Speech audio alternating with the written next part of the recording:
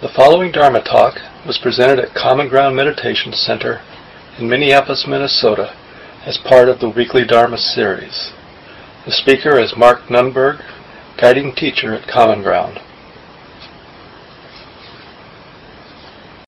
Once a month, most of you know, I just do a review of this practice. It's really essential for our own well-being, but also we use to take care of the center. The Pali word is dana, and that usually is translated as generosity. And one of the things, the more we bring mindfulness to life, we understand that life, our experience, it is a movement. It's always a movement. We can get tight with craving or get tight with fear, and the mind can get fixed on its opinions, its notions of things, and life can feel solid and fixed and static. But when the mind's more clear and balanced, we see it's quite fluid, alive with change. And you can characterize this change as the movement of free giving and free receiving. If you just observe yourself in conversation with somebody, or you have sort of a wider view and you reflect on your relationship with your, let's say, family of origin, or your neighborhood, or your relationship to your job, your profession, or your livelihood, or your relationship to Common Ground, you can, if you just sort of leave behind your ideas of that relationship and you observe it as a process, as an actual happening, you'll see that there's a movement of giving and receiving. There's something that's being received and there's something that's being given. And this is even true when we have a toxic relationship, with our neighbor or our partner or our boss or something like that. We're receiving something and we're giving something back. So all things, all aspects of our lives are characterized by this flow. And the idea is to be conscious of that flow of giving and receiving and make it a really beautiful thing. So most of you know here at Common Ground, when we were forming the center some 20 years ago, we decided, partly because it's traditional in this lineage of Buddhism, but partly it's just a really good idea not to charge, not to have suggested donations, and to be really conscious about this flow of giving and receiving. So all the people, running the center, I guess you'd say, we practice giving everything freely, like really putting our hearts into what we're doing, our teaching, our cleaning, or whatever, as a free gift. And people then respond by either volunteering their time because they're moved to, or giving money that helps us pay for the building and pay for the paid staff and support the teachers. And so we're really focused on giving freely and receiving freely. When you come to programs, then really receive the building, the community, the teachings as a free gift. No strings attached. And it's a practice. It's not easy to receive free gifts. So we practice not falling into this business-like mentality, took this class, I should give something, I should volunteer for an hour, or I should give some money. But just first and foremost, just notice how good it is to receive a free gift. And if we're already strategizing how to give back, we're not taking it as a free gift. It's an exchange. It's a business exchange. And we're trying to avoid that attitude. So our job is to receive things freely, and then when the heart is so moved, to give freely. So it feels good both at the end of receiving and at the end of giving. We're giving because we want to give, because it feels good to give. It enlivens our life, makes us feel happy. And so once a month, either I or somebody in the community just reminds us all that this is how it all works here. Because the one ingredient we do need is just to be reflective about how good it feels to receive freely and how good it feels to give in the right way, given our particular circumstances, what makes us feel happy. If we give too much time or too much money, it will feel off, like we're neglecting something that needs to be taken care of, like our house payment or something. But if we don't give anything back, it also won't feel quite right. If you look, if you're not paying attention, you won't notice. But if you sort of ask yourself, how does it feel? You'll notice it doesn't feel right. That I care about this place. It will make me feel good to do something to support it. If you have any questions about the pragmatics, you can just see me at any time, or any of the office staff or leaders at the center. Anything works. Some people give once a year, some people give once a quarter, some people sign up on the website and have an automatic deduction from their credit card once a month. Some people leave cash in the big bowl in the entranceway. So there's any number of ways you can do that. We do keep track of the checks and sort of the formal gifts, so you can have a letter at the end of the year for your tax purposes. But if you leave cash and you want us to keep track of that, put it in one of those little white envelopes, put your name on it. And if we don't have your address, put your address too the first time, so we can keep track of that. And then you'll get that letter in January with the total, so you know how much you can deduct. So that's that. And we're finishing up a series of talks and discussions on sitting practice and daily life practice. And we've been working, as you know, if you've been coming, with this acronym RAIN. This will be the last night. We'll go on to start looking at some of the teachings of Ajahn Chah, this very famous Thai meditation master from the last century. But I'll just take a few minutes to review the teachings that we've been using on RAIN, R-A-I-N, and then see if people have any comments before we go on to the next topic. So one of the hardest things about practice generally is just remembering to practice. You know how that is. We get sucked into whatever the drama, whatever the situation is in any given moment, and that problem that we're trying to solve, whatever it might be, like sitting without my body hurting, that could be your problem right now, or wondering what's going on in the debates, or wondering why you came here tonight. So any number of problems can arise, and when the mind gets seduced, gets caught in that problem, it lets go of everything else. And so one of the most important things about our formal practice is to have a way of remembering this possibility of life as practice. Normally, as an ordinary human being, our life, by definition, isn't about practice. It's about attainment. We're trying to get something or get rid of something.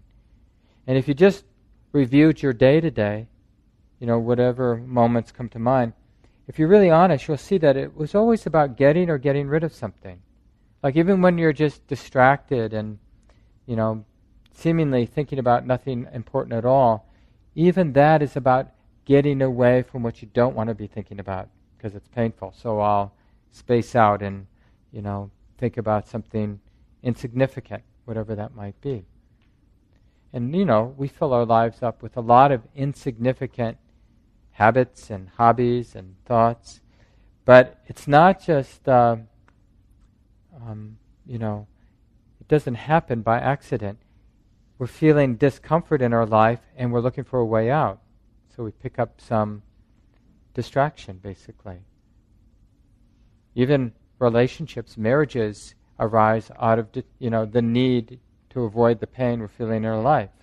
So I'll get involved. I'll do this.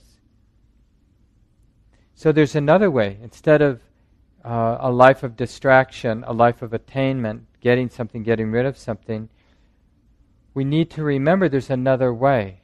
It's like a different universe, a different reality, a paradigm shift from a life of attainment, getting and getting rid of, to a life of understanding. So something as simple as this acronym RAIN, or however for you it's easy to remember to practice, it's a profound shift from being an ordinary human being to being somebody who's interested in the way it is, interested in awakening. Awakening isn't an attainment. We're not awakening to become something, the awakened one. That's not a correct understanding of the path of awakening. We're awakening to the way that it is now. Right? So whatever we're awakening to, it's already that way now.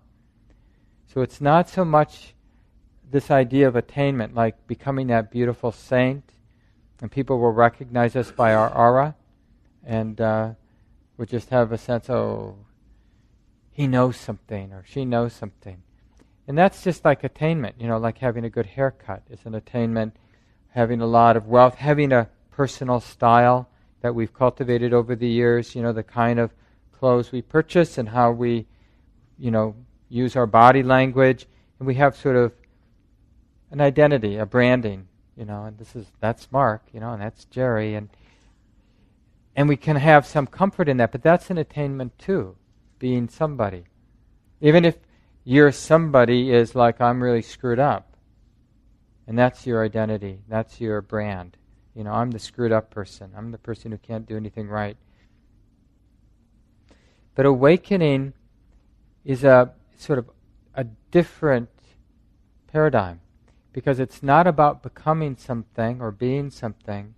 It's about awakening to the way that it is. And one of the things you'll find is any kind of attainment, even a relatively wholesome attainment, wanting to become a really nice person, that's stressful. It's not stressful to be a nice person, but it's stressful to need to be a nice person or to want to become a nice person, or afraid that you're not a nice person. All of those are stressful. So non-attainment, the way to get out of the attainment business is to be interested in awakening. So by definition, the path of awakening is not a path that's stressful. It's not a path of attainment. It's not a path where we want things to be other than they are. And because it's so not our habit, first and foremost, we need a way of remembering this possibility of non-attainment, of allowing things to be, of awakening to the way it is. Because it just doesn't occur to us. What always occurs to us, whether we're feeling bad in a moment or feeling really good in a moment, it always occurs to us to attain something. Like if we're feeling really good, to somehow get this so it never goes away, to perfect it or to hold on to it, put it in cement so it will always be good like this. One of the things I notice all the time in my practice now, because I more regularly experience happiness and joy, but I notice if I'm not mindful when I'm experiencing some happiness, I'll turn it into attainment, like, oh, I feel happy, so then I need to attain something to make the happiness make sense. It doesn't make sense from this ordinary point of view to be happy without attainment. Right? We're only happy when we've gotten something we've wanted, and if we start feeling happy, we assume because there's this possibility of getting something that we want. So I've noticed this connection that when an ordinary happiness arises for no good reason, because the mind isn't clinging, isn't grasping, it's not because anything special is happening, it's because the mind isn't agitating itself through desire, through craving. So there's happiness, but the heart, mind, isn't content with that happiness, isn't steady with that happiness. It needs to have a reason to be happy. So it imagines what it is that will make it happy, and then wants it. And then it's stressful, to be in that place. It's not easy to just be okay with happiness, to allow it to be, unless we have a way of remembering. So that's what this acronym RAIN is about. It's a way of remembering this paradigm shift from a normal, ordinary human life of attainment, trying to get something good, trying to hold on to it, trying to get rid of what's bad, trying to distract yourself from what we can't get rid of, deny, to a happiness, a release, a steadiness for no good reason. It's like the mind, the awakening process is abandoning all the activities of the heart and mind that are making this moment unbearable. It's not really an attainment, it's allowing things to cease. And when those things that the mind is already doing now, when they cease, then the mind awakens to the way that it is. So what's in the way of awakening is the activity the mind is doing right now, and that activity has to be renewed in every moment. So if we're being neurotic in any way, like wanting things to be other than they are, or judging each other right now, if we're being neurotic, we have to renew that neurotic activity moment by moment by moment by moment. If we just in a moment don't renew it, then it ceases, because everything is arising and passing away. It's not enough to be neurotic in one moment and then, looks like we're neurotic for a while. We have to renew that craving. We have to renew the aversion. We have to renew the delusion or the distraction moment by moment by moment. So if we just let things be, then that neurotic activity ceases. And then we're practicing awakening by allowing things to cease, allowing the neurotic activity to cease. Seeing it for what it is the cause for the cessation of it. Because we won't renew it when we see that it's stressful. We only renew our craving, like if one of the things I've been craving lately is, lately meaning the last 15 years, is a place in the country, and I have all kinds of good reasons to just, we have a nice little cabin for the Common Ground community. They can go and do a retreat practice, and that would be so great to have that, and I'll be able to get away, and that will make me a better teacher, and, I'll preserve the land, and that will be good for the earth, and all these sorts of things. We'll have to work in community, and that rubbing and scrubbing will be good for us. So there are a lot of good reasons to do something like that. But the craving is stressful. And, when I see it in that with mindfulness, when I recognize it and accept it, and I'm interested in it, and I'm not attached to the ideas, then the craving ceases. And either that will happen, that vision, that dream will either manifest or it won't, but it won't be a problem either way. If it manifests, fine, then there will be the problems of that manifesting. If it doesn't manifest, fine, then there won't be the problems that would occur if that manifested, right? And if it manifests, that would be great. Then all the advantages of it will be there, And if it doesn't manifest, all the disadvantages would be there. But that will be okay too. So this cessation doesn't mean I'm not going to try to do it. It just means I won't have to do it for neurotic reasons. There either will be wholesome motivations like love and compassion and joy and generosity, taking care of myself, taking care of others. There will either be wholesome motivations there to carry the vision forward or not. But the ego, in a sense, doesn't have a stake in it. We can have that in our personal relationships. We can have it all through our life. But we just need to cultivate that paradigm shift. Hundreds and hundreds of moments every day. In a formal sit, the probability is we'll have more of those moments of transformation from ordinary way of being, trying to get something, trying to get comfortable, trying to get the mind quiet, trying to get a little of that mental bliss we read about when we read meditation books. That's all attainment stuff. And then we abandon that by recognizing, it's just like this. This, whatever this is, this mind-body experience, it's just something being known right now. Just like it is for each of us right now. This, whatever it is, our life as it actually is, if it's anything, it's just something being known. What is it? It's this, being known.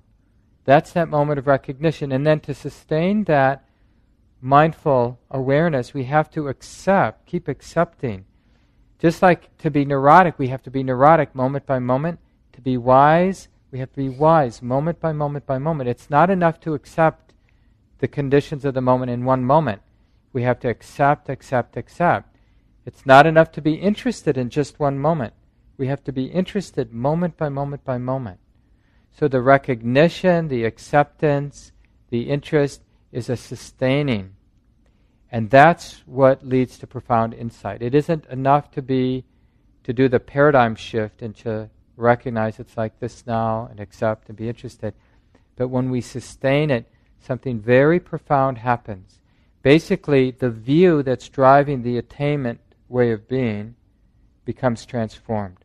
It just doesn't fit. That's one of the things that when we're recognizing and accepting and interested in the way that it is, one of the ringing insights is neurotic craving, neurotic fear is not the way to happiness. We just get it deep, deep in the bones. Fear never makes sense. Hatred never makes sense. Craving, wanting things to be other than they are, doesn't help. It's just stressful. All of these things are nothing but stress.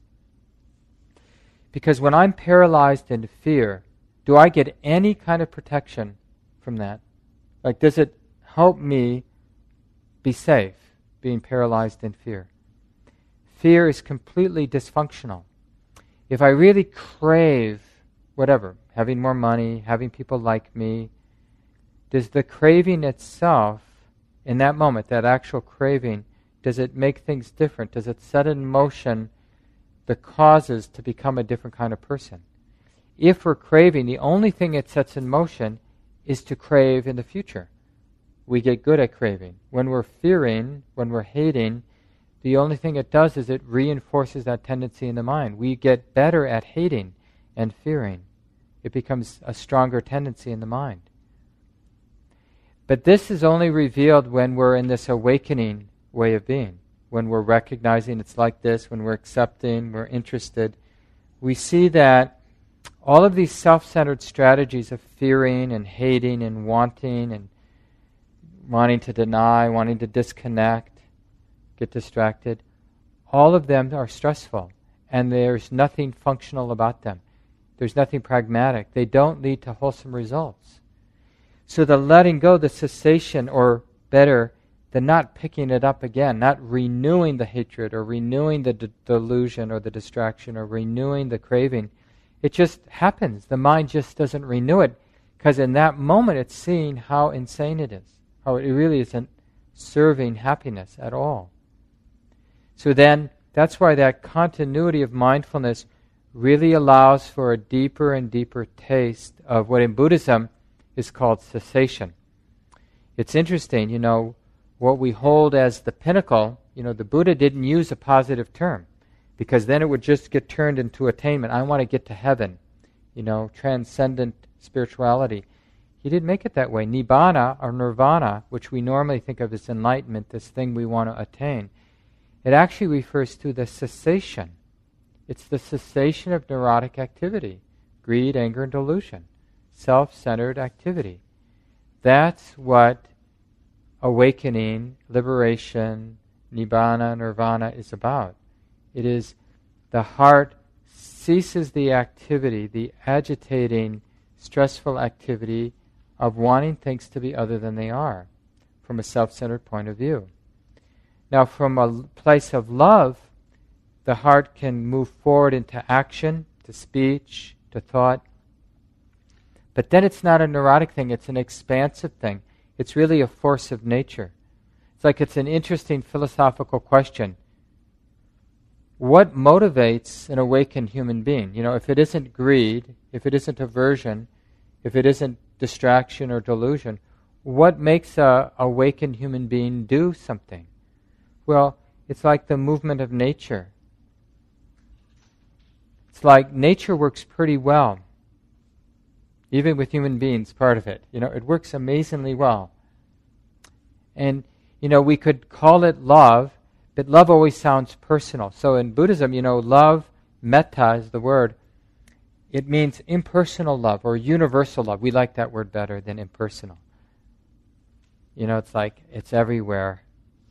And that's fine. It's, whether you think about it as love without anybody behind it, or love that includes everything. That's, it's nature itself. In some ways, some people who have been more reflective, this is what they mean by God.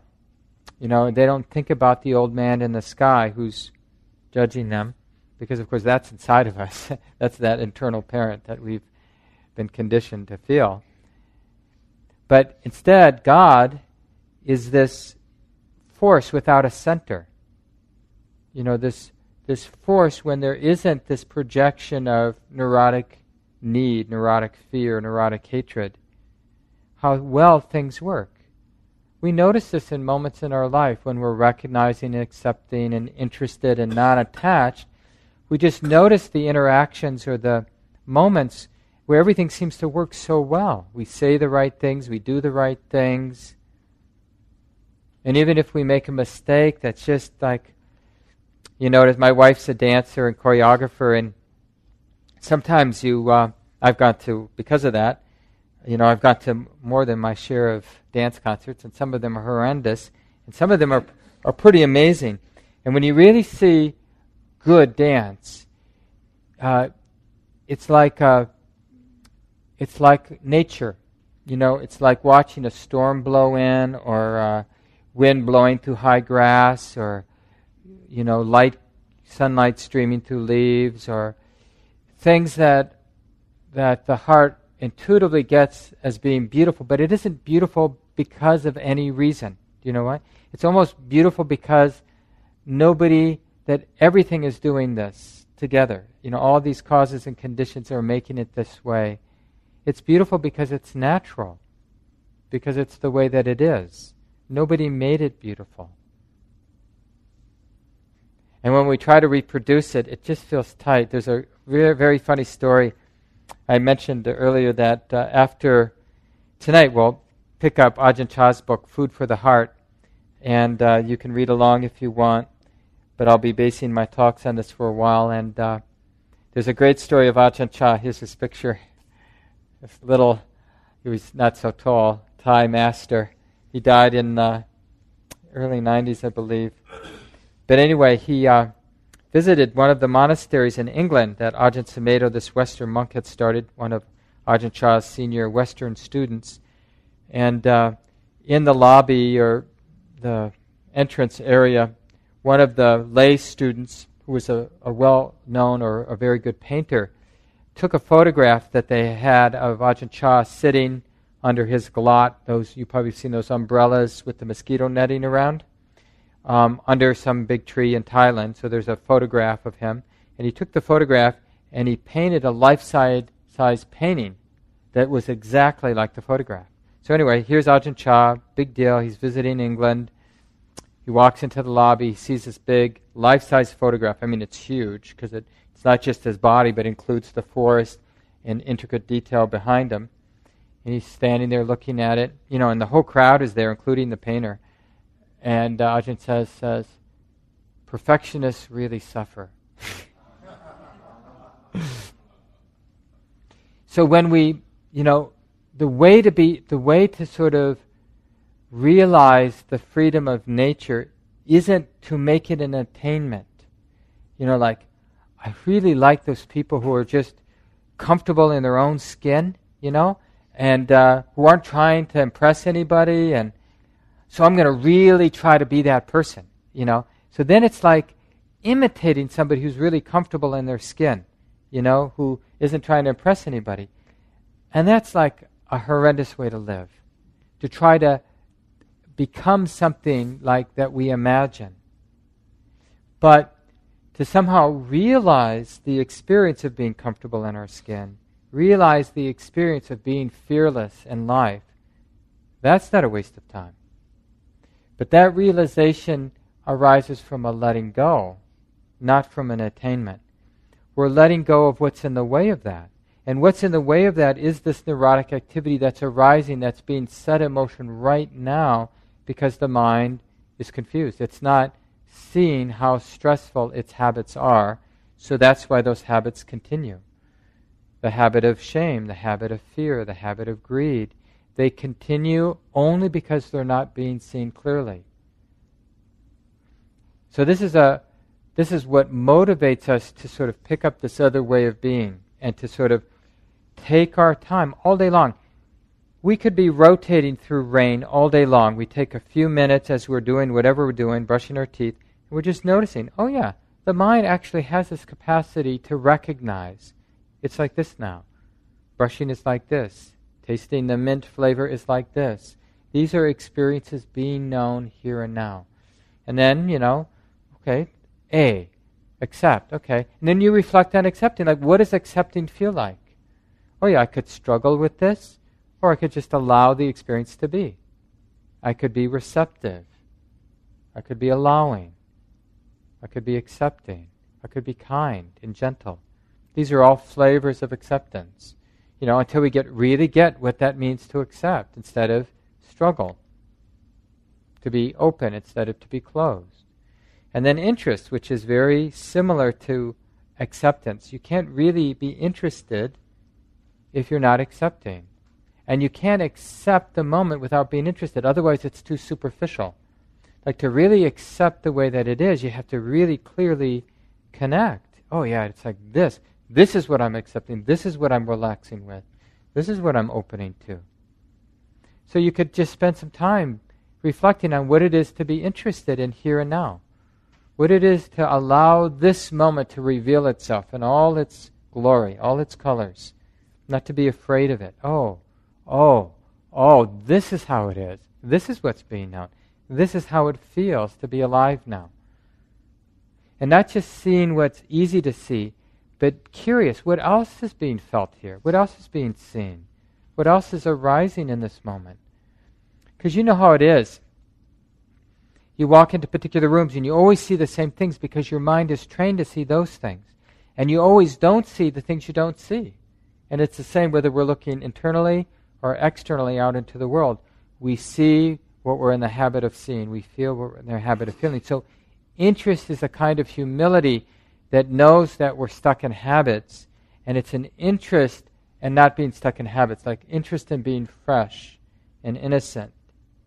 So you can just experiment that when you go home tonight, and you see whoever you see when you go home, your cat, your partner, your friend, your enemy, and to instead of like seeing what you always see when you see that being, maybe to have fresh eyes. Oh, there's this living being, or there's no other living being here, whatever it is for you. Oh, it's like this. This is what it's like to be alone. This is what it's like to be standing next to some other living being. What a mystery. It's always a mystery. That shows, that's when we know we're interested. It's like the hair in the back of the neck starts to stand up because we realize we don't know. That's the humility. Because this moment has never happened before. But most of the time we always think we know this moment, but we don't actually know this moment because this moment is always new.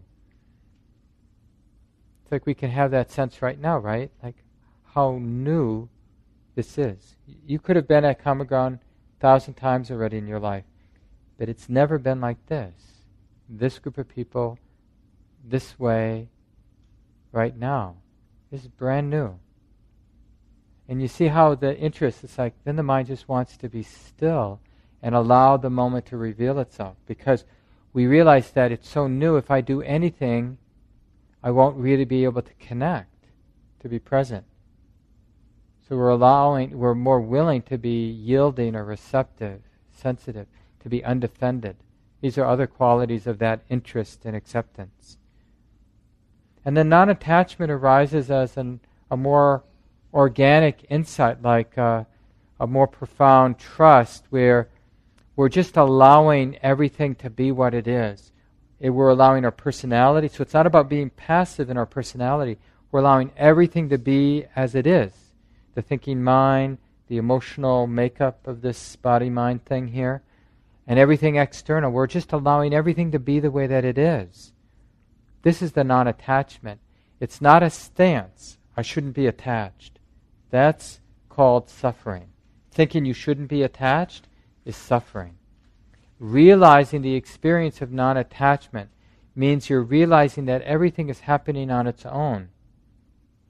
And there's no reason to mistrust it. The impulse to mistrust how everything is happening on its own, it doesn't arise. That's the experience of non-attachment. When mistrust doesn't arise in the mind.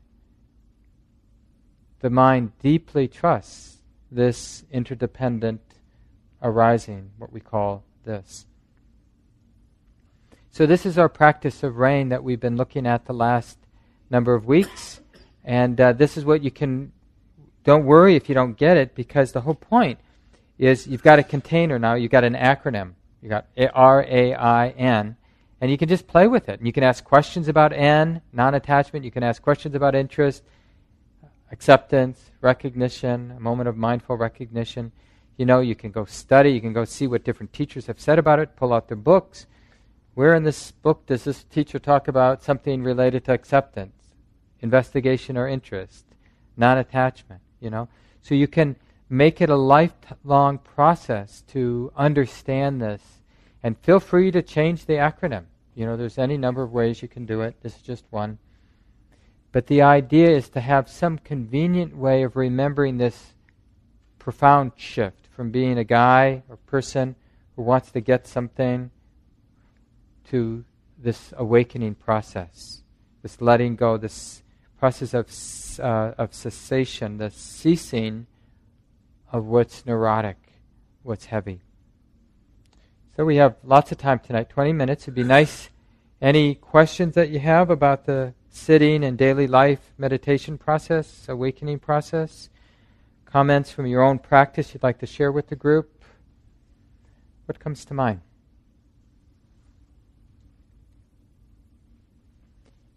Yeah, Julian. I'm looking at my visceral sensations, particularly sensations in my chest and my stomach.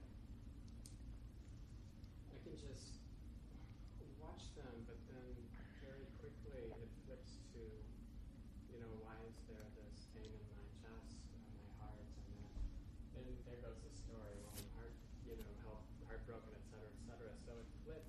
It's different than just watching my thoughts. Non-attachment to my thoughts is somewhat easy, but the visceral feelings, particularly in that area, just comes up with the story so quick. Any suggestions of how to work with that? Yeah, well, that subtle, I know it's not always subtle, but that subtle in the sense it's not like touching a lectern, that visceral emotional, those visceral emotional feelings that are partly in the body and partly related to content or a story in the mind. They're very, very seductive. And because we have trained the mind, through our culture we've been trained to associate those feelings with like ourself. And it's like we're trained to respond to those feelings. We're not trained to be interested in those feelings and to accept them. And it's just interesting. It's better to start with emotions, those visceral feelings that aren't so compelling. That's why sitting still for 30 minutes or an hour is really good, because it won't be long before you start feeling some pain. It could be just the pain of boredom or restlessness, or the pain of just the body being the kind of collapsing and sleepy mind, sleepy body, heavy body. Or it could be, just ordinary pain like the cramping and pressure and twisting, burning. But we know we're going to be relatively safe for 30 minutes or for an hour. That's the whole point, is to sit in a way where you're not going to be harming your body. So even though the body may be experiencing a lot of pain, it's safe to hold still. And then you can really work with the strong tendency of the mind to want to react and want to tell stories about what it's feeling. And then when we get good at the more superficial level, those more poignant feelings we can start to work with. One of the things I've had to work with over the years is a kind of a deep sense of terror that started to arise, not in my daily life, but when I'd go on retreat. For a while, I was going on a lot of long retreats, 3 months, sometimes 5 months. And for the first several weeks, it's like my predominant experience was this very raw, very strong feeling of terror, like my death was imminent. Of course, I was in a very safe place, which was probably what helped it arise. But I could look around and I'd say there were no saber-toothed tigers, and people were treating me nicely. You don't talk, but everybody's sweet, and everything's laid out for you and organized, and you're in this beautiful setting. There was no real danger, but I felt a lot of terror. And it took me a long time before I could really be with it. I circled it for years, which was good.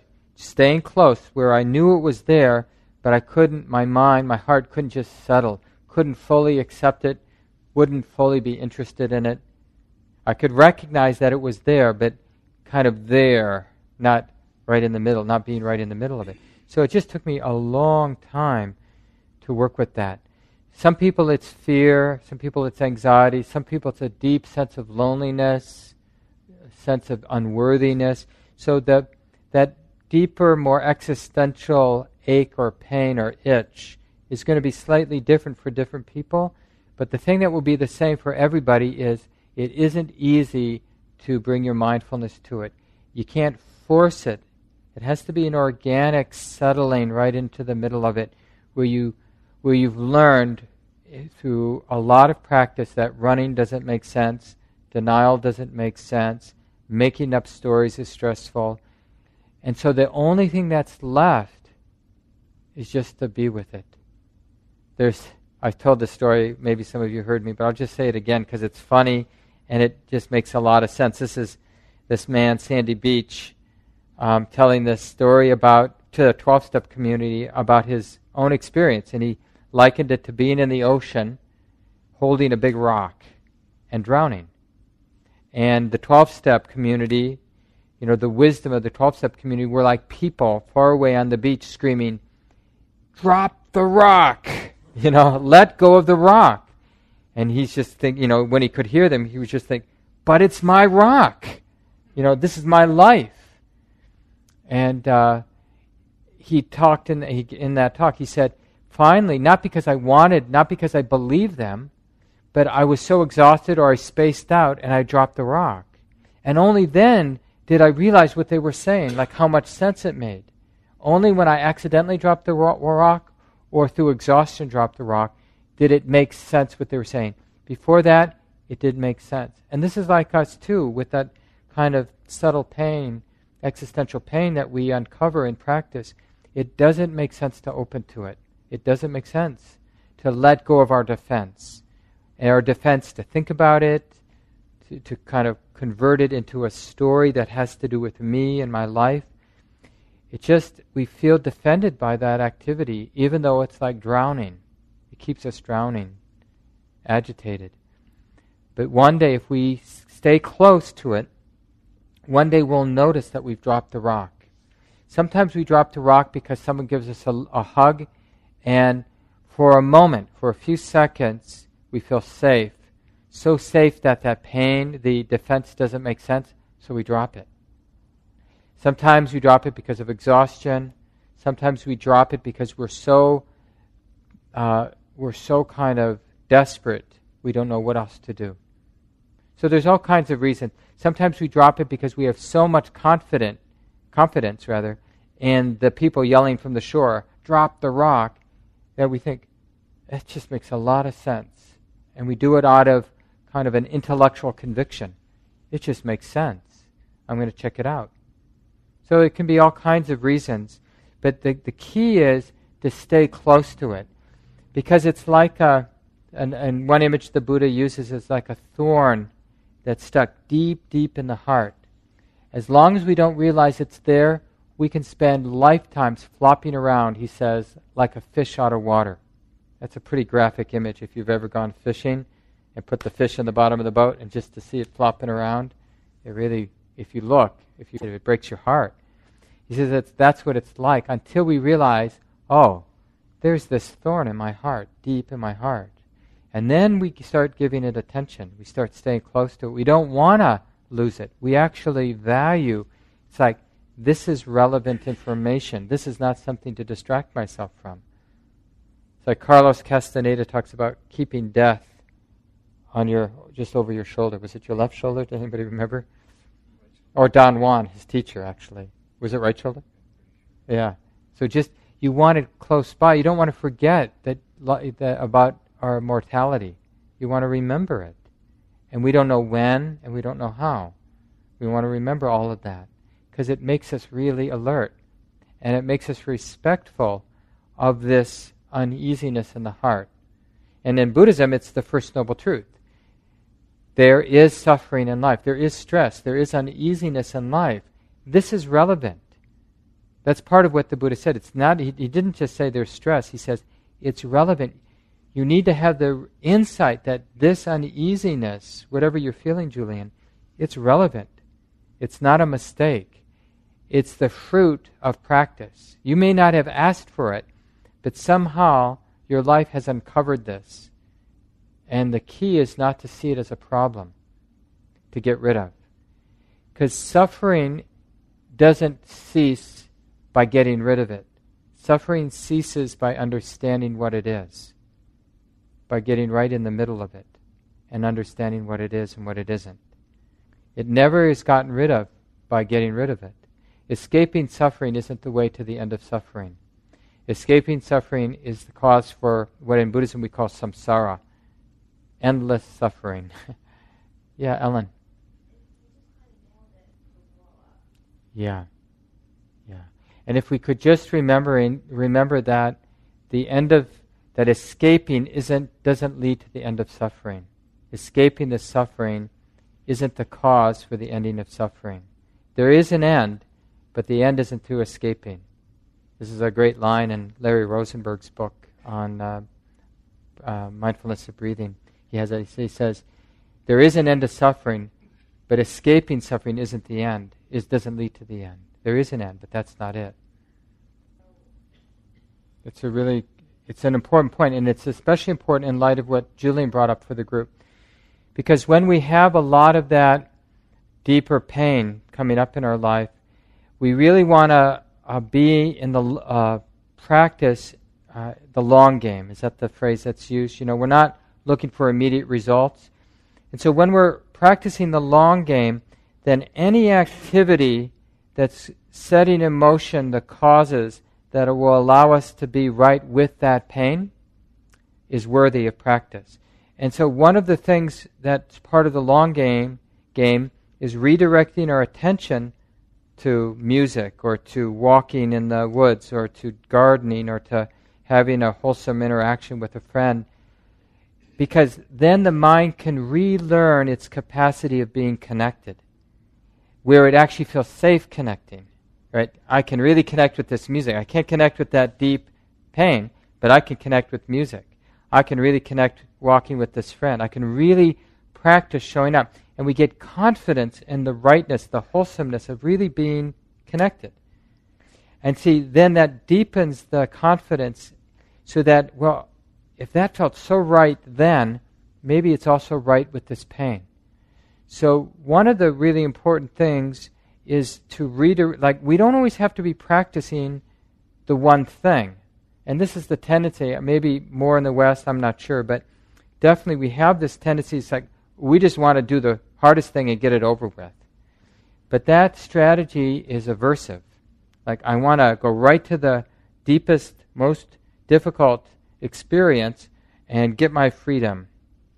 I don't want to put it off. But we really want to have this vast view of practice. Like maybe this path, why not open our minds? Maybe it will take 100,000 lifetimes. Something that's beyond our comprehension. Then, all of a sudden, we have a very gentle and patient attitude about the practice. And we're willing to sort of put the time in to develop the qualities that will eventually allow us to be fearless with what we can't be fearless with now. This is nice about, in the terms of the legends, some of you know that this historic Buddha, Sakyamuni Buddha, as the legend or myth goes, he lived an incalculable number of years prior as this wandering ascetic named Sumedho. Ajahn Sumedho is named after him. So this is, I don't know how many cycles of world expansion and world contraction, like big bangs and then contraction. So, but like an incalculable number of those. So we're talking about a long, long time ago. This seeker was there, and there was another Buddha, and he was so inspired by that Buddha and all the good that Buddha was doing. He had the intention, I want to be a Buddha and do really good things that help a lot of people. And then for as many lifetimes as that would be, which is beyond comprehension, he perfected the qualities that not only would allow him to awaken, but then awaken with the personality that he could articulate his own insight so that other people could understand it. We are the beneficiaries. So when we awaken, we've got the benefit of somebody who did a good job at articulating the process of awakening. So, but I like that story because it gives us a really vast view of the practice, and then we see, so if I am going to go listen to music, instead of thinking I'm bad, I should be practicing, the appropriate question is, what kind of qualities can be developed as I'm listening to music that will be really wholesome, really serve me in the long run, where I can practice appreciating, like the quality of appreciation. That's a wholesome quality. So not just being spaced out listening to music, but really being mindful of the joy that arises. Being mindful of the continuity of awareness, like that steadiness, that full, even presence with the music. Notice the joy permeating the whole body. The whole body relaxes in the absorption into the music. So we can cultivate all sorts of wholesome qualities with the music. Or any of those things. Yeah. Yeah. And you could do it in 12 weeks, and then it would be so appropriate to start over with step 1 in the 13th week. And then, that's what we do with the Buddhist studies class. We've been going through the list now. We're in the third 6-year cycle of going. And hopefully, if I live for a while or somebody after me, to just keep going through the list because it's useful. Yeah. Thanks. Paul, did you have a comment?